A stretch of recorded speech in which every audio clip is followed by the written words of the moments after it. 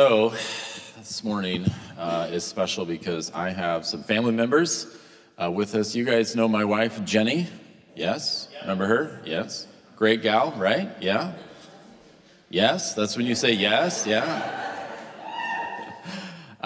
This is my wife's younger sister, Shelly, one of her younger sisters, and her husband, Craig Schaefer. And I'm going to invite them up now. Would you guys welcome them? They're going to share a story with you.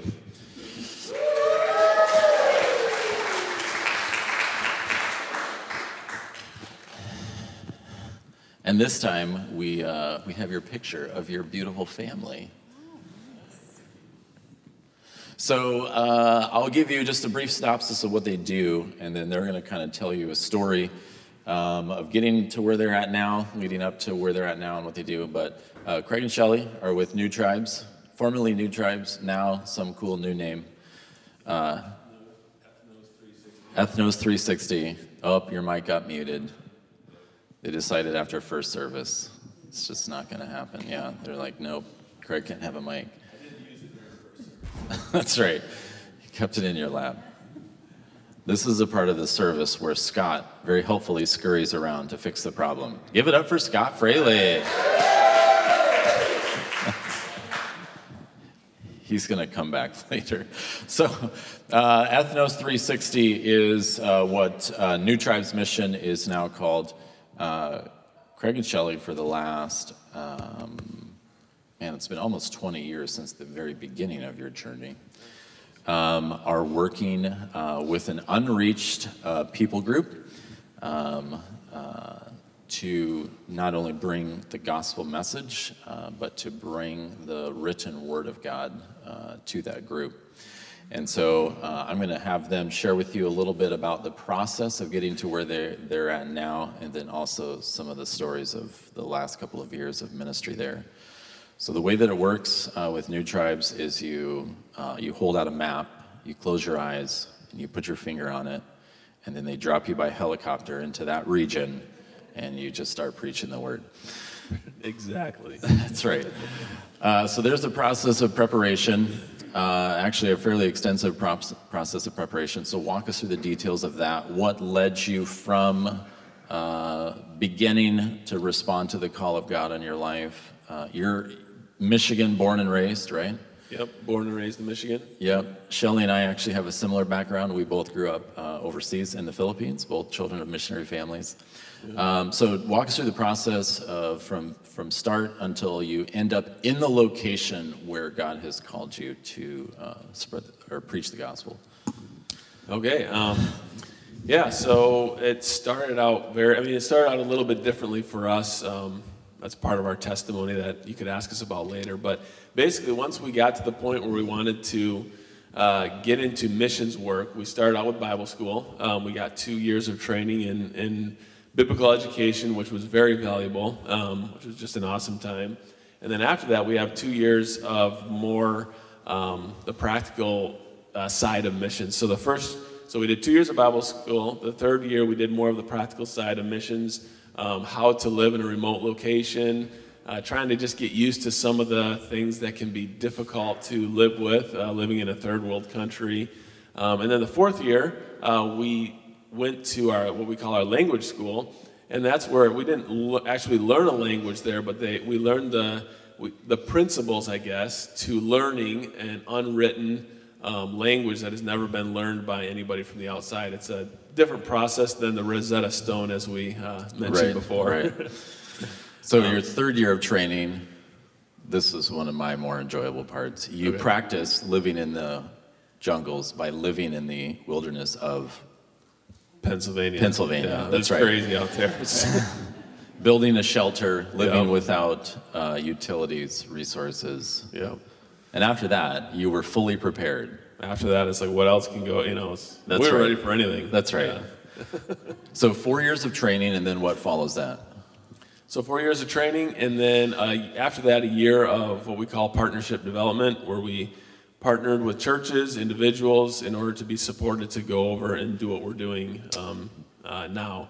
After a year, we moved to Asia Pacific, a region in Asia Pacific, where we began our work over there. The first year and a half, we learned the national language of that country, and yeah, I'm trying to be careful on that. So, yeah, as you'll hear later in the story, there has been a tremendous amount of adversity and pushback to the gospel message where they're at. And because this is being recorded, they're going to be a little bit vague in giving identifiers to their specific location. So, yeah. So we took a year and a half to learn the national language, and that was more of just your typical process of learning another foreign language. It was classroom setting. So it went a little bit quicker, year and a half of that. And then we moved, in the country that we were at, we moved to a specific region in that country where we began to do surveys to decide, there's so many needs over there. And so we began to survey different areas of where we felt, God was really calling us. I mean, it was, you almost could take a map and just point to a place and say, okay, let's go share the gospel there. But we tried to be a little bit more strategic than just that. But it took about, probably 8 to 9 months of doing these surveys to really figure out where we felt the biggest need was and where God was calling us. So you moved into the region, into a city in that region, and then from that you did visits to various remote locations to try to land on a specific area where you would go. Yeah, we did 6 different visits, which they were about 1 to 2 week trips each time into these areas, walking around, hiking through to find out, where the biggest needs were. There was needs everywhere, but where the biggest needs were. So. And then you guys picked a location and then began the process of moving into that location. You bought a condominium for your family to live in, a nice condominium, that's right. No, so you moved into an area where there's a language that's spoken by how many people, the language group in total? Okay, there's about 5,000 people. They're hamlet people, so they live in little hamlets all over, but basically the valleys that speak this language are about 5,000. About 5,000 people, and you said in about 12 different specific, villages. Kind of. Yeah. So you moved in, and what did that look like for your family as far as moving into an extremely remote and difficult to access location? There's no way to get into this location except by helicopter. So it's up in the mountains. So we had someone come in and chainsaw our wood, which you're better at describing it, but they just freehand chainsaw slabs of wood. And it took a while because it is pretty mountainous, so stuff, you'd lose your logs all the way down. But it took a lot longer than I hate it when I'm building a house and I lose my logs all the way down the mountain. That's the worst. So quick story, actually, we did have the guy cutting the wood for us. We came in to check on him, and he's like, I'm sick of it. I've lost so many trees into the river, 1,500 feet down below. How did that happen? It's so steep. He'd cut a tree, and if you didn't wedge it in there just right, zing, it's gone. So anyway, it took a little longer and some bribing to keep him there, a little extra incentive, but he stayed long enough for us to get enough wood to build a house and our other coworkers as well. But other than the wood, everything had to be helicoptered in, sling loaded in, and so that took a while, a little, planning. We have solar power, trying to get water from a spring, all of that stuff that entailed when you live off the grid. But it took, I don't know how long, maybe you know better. Yeah, about 8 months. About 8 months to get set up and living in there where we could start beginning our... And you had one criteria before moving into that home. I said I want a toilet in the house. Yeah. That was my... Picky. Yeah, that's right. I want a toilet in the house. Half the people here live out East End, and they don't have toilets in their houses either. So. Most people understand me, but maybe not up here. So if the timing I have correct, from the time that you began training to the time that you were in the location where you were going to be ministering was approximately 8 years. And then you begin another process because you're not prepared at that point to begin sharing the message. So now tell us about the process of getting ready to share the message, what that consists of. So yeah, once we finally get moved into the village, we're set up, we have our house ready to live. We are living among a people who do not speak the national, the national language very well at all. They have their own native language, and so once again, we start the language learning process. Except this is a language that is very different than the national language. This is a language that's never been written down before. It's never been learned by an outsider before. And so, there's no grammar books you can flip open. There's no Right. dictionary. How do I say this? No alphabet. There's never been written down before. So there's no alphabet in the language. And so, it was a little bit of a process.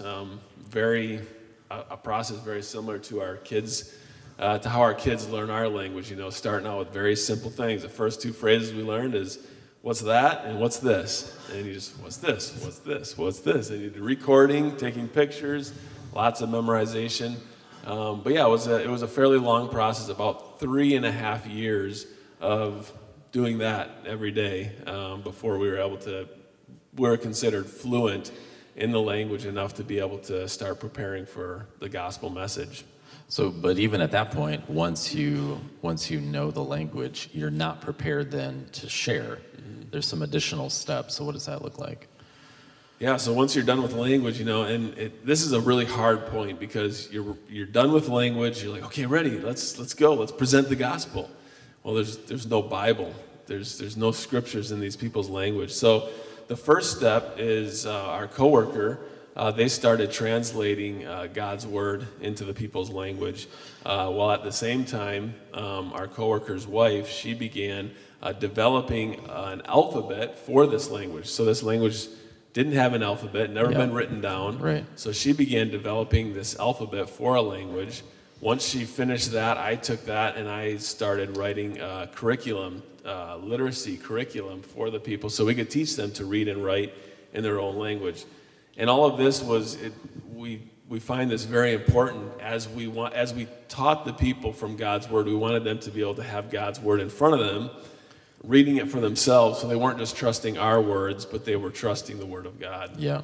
And so that was about with literacy, translation, and then also getting a curriculum developed to be able to teach the people from God's word. It was about a 2-year process from the time we were actually fluent in the language to the time when we were able to stand up and say, okay, in the beginning, God created the heavens and the earth. Yeah. So that's not you didn't translate the Bible. That was just translating the key text that you would be teaching from as you presented the scripture. Yeah. So again, this is now you're 14 years in to your process, and you're ready to share the gospel. Yep. And but that's not like we have gospel tracts, right? Yeah. Yeah. You're a sinner and you're doomed, but Jesus loves you. So here we go. That's not where you began your gospel presentation.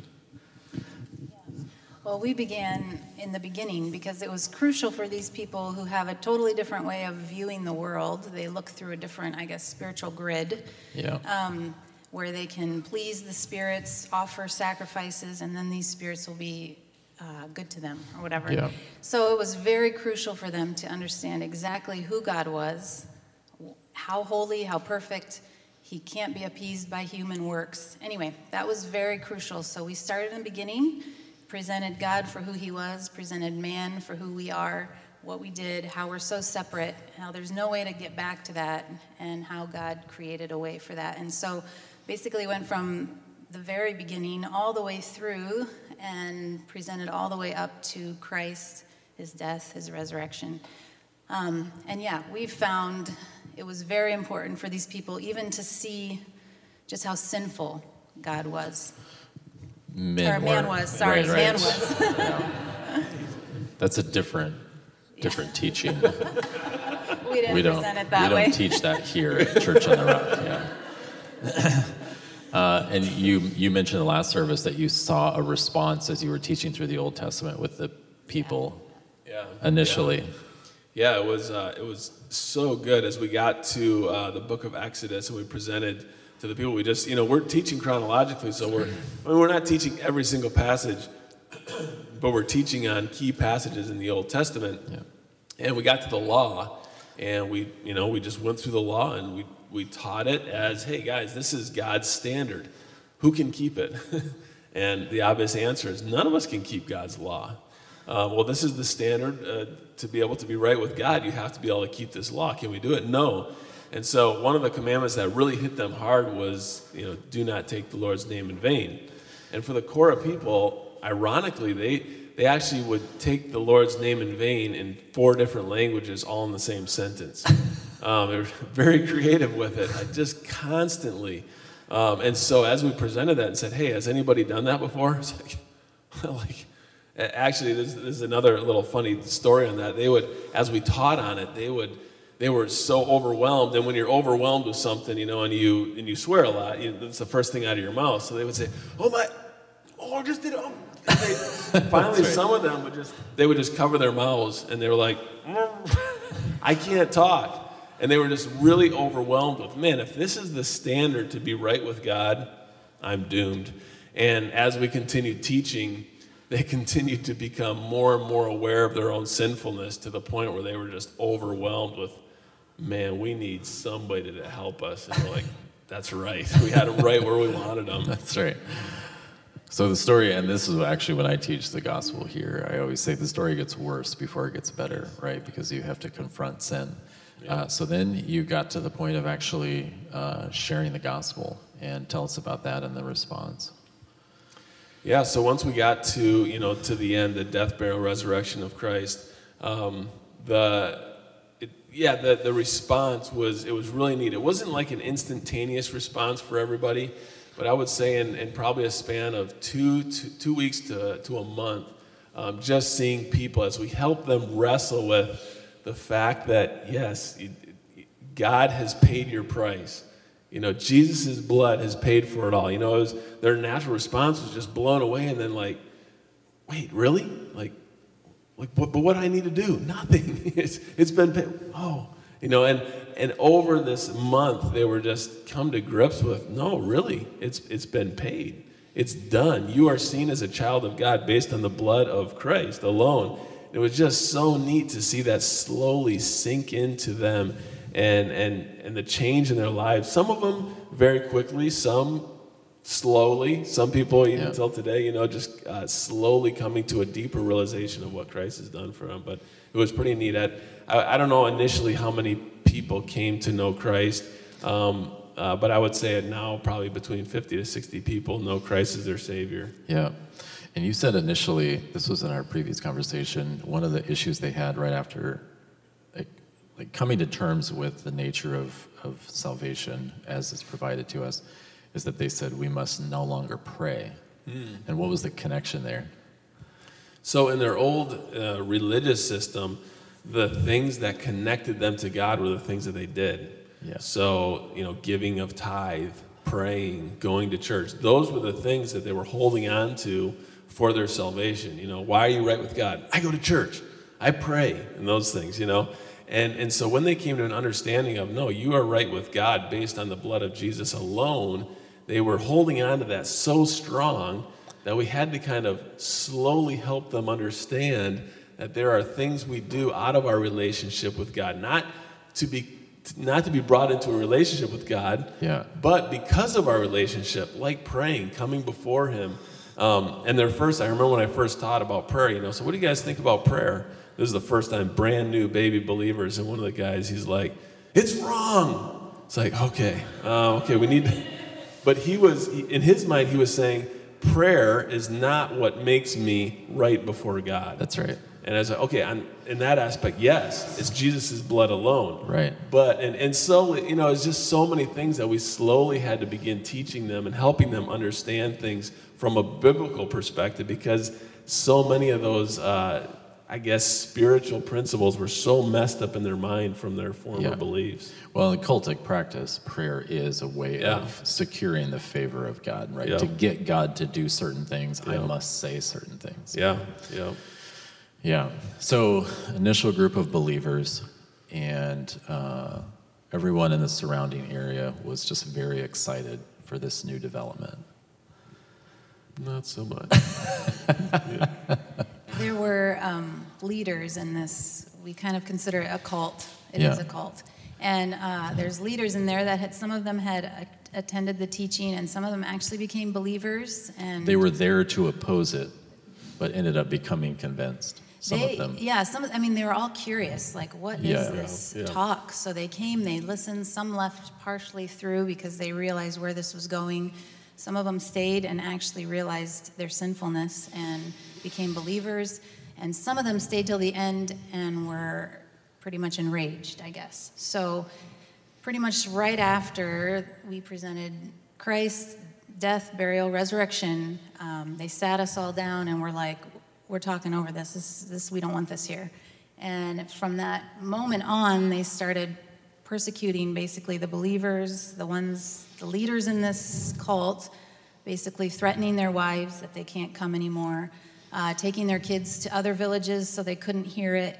A lot of the men lost their positions and were basically shunned by the group there. Yeah, it started at that point on.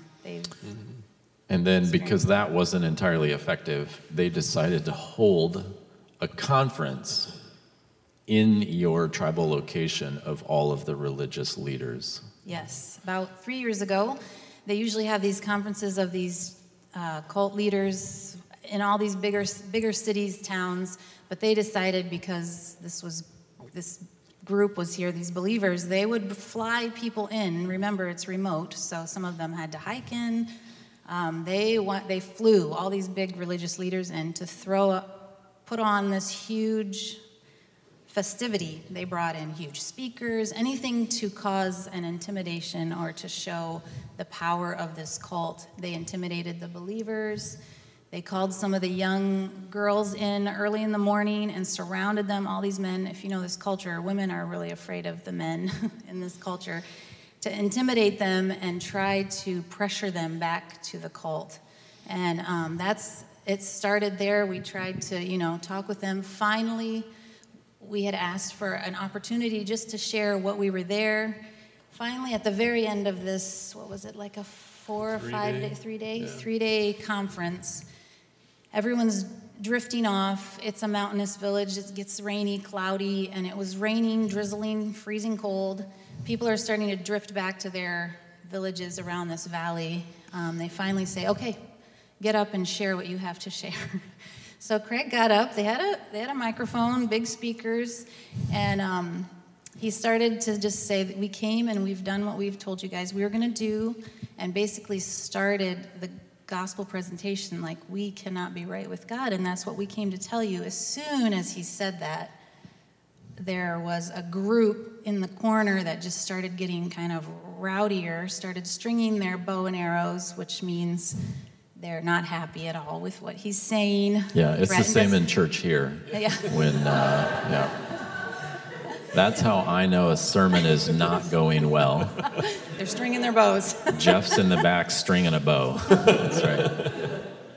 But yeah, they started stringing their bows. One guy was so angry, he started just shaking with rage and yelling.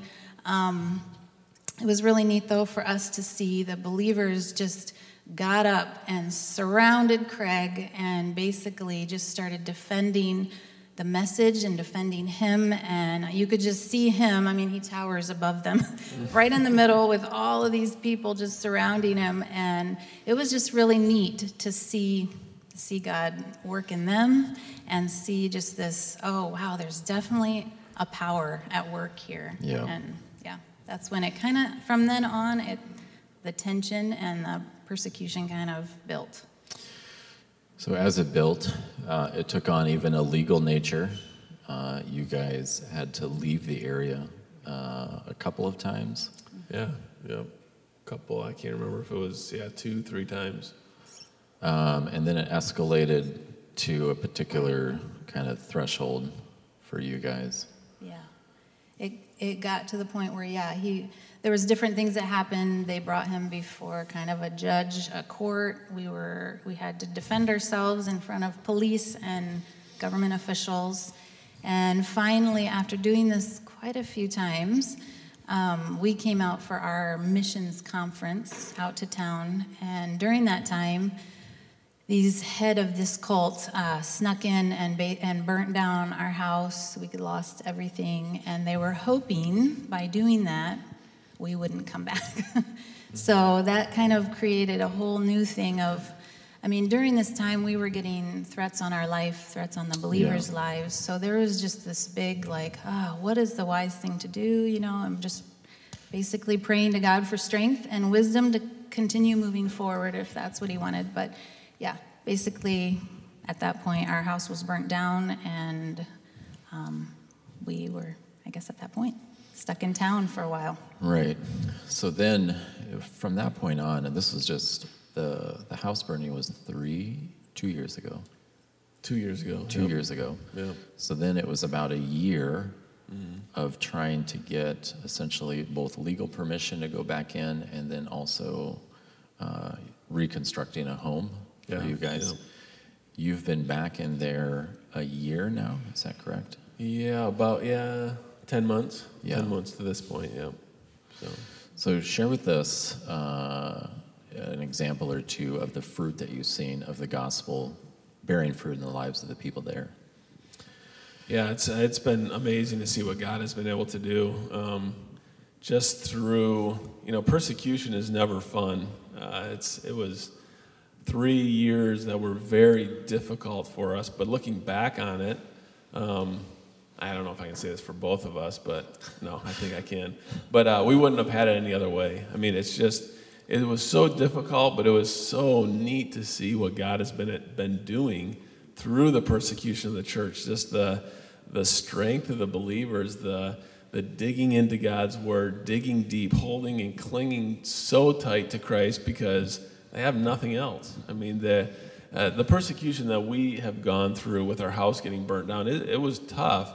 But that was kind of like one big incident. For the believers there, it's daily. It's being ridiculed by their family, being rejected by their family, which they live in a very, very communal society. So I think in some ways it's hard for us Westerners to really understand what it's like to have your family say, I don't want any part of you, because they almost can't live individually. They are so communal.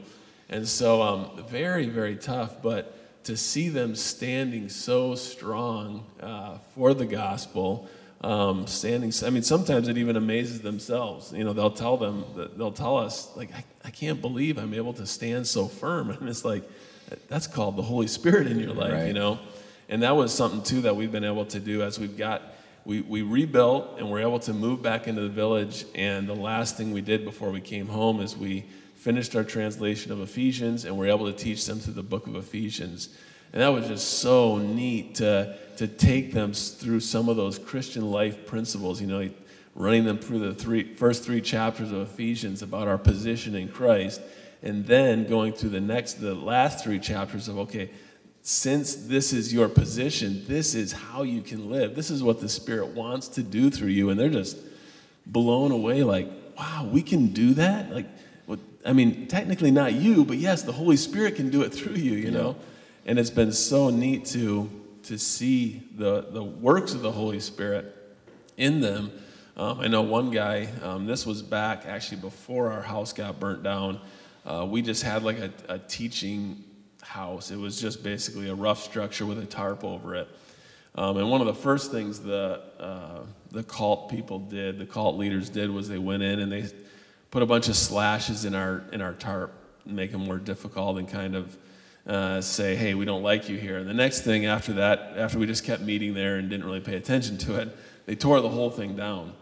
And I remember one of the believers coming up to me, he says, Craig, you know what they think they just did? He said, they think they just tore down God's temple. Because in the cult leader's mind, that was, this is like, we had put up this rough structure, but in their minds, that was the temple of our God because their structure was the temple of their God. And he said, Craig, they think they just tore down the temple, God's temple. He said, they just tore down a building. He said, they don't realize that we're God's temple. Us believers, we are the body of Christ. And it was so neat just to hear him expressing these things that he had never understood before.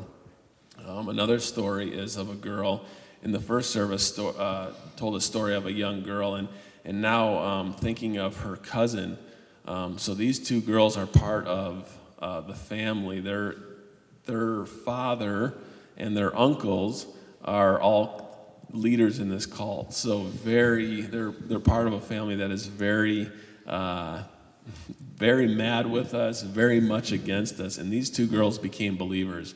And talk about a work of Christ to take them out of this group, out of this cult, and call them to himself, you know.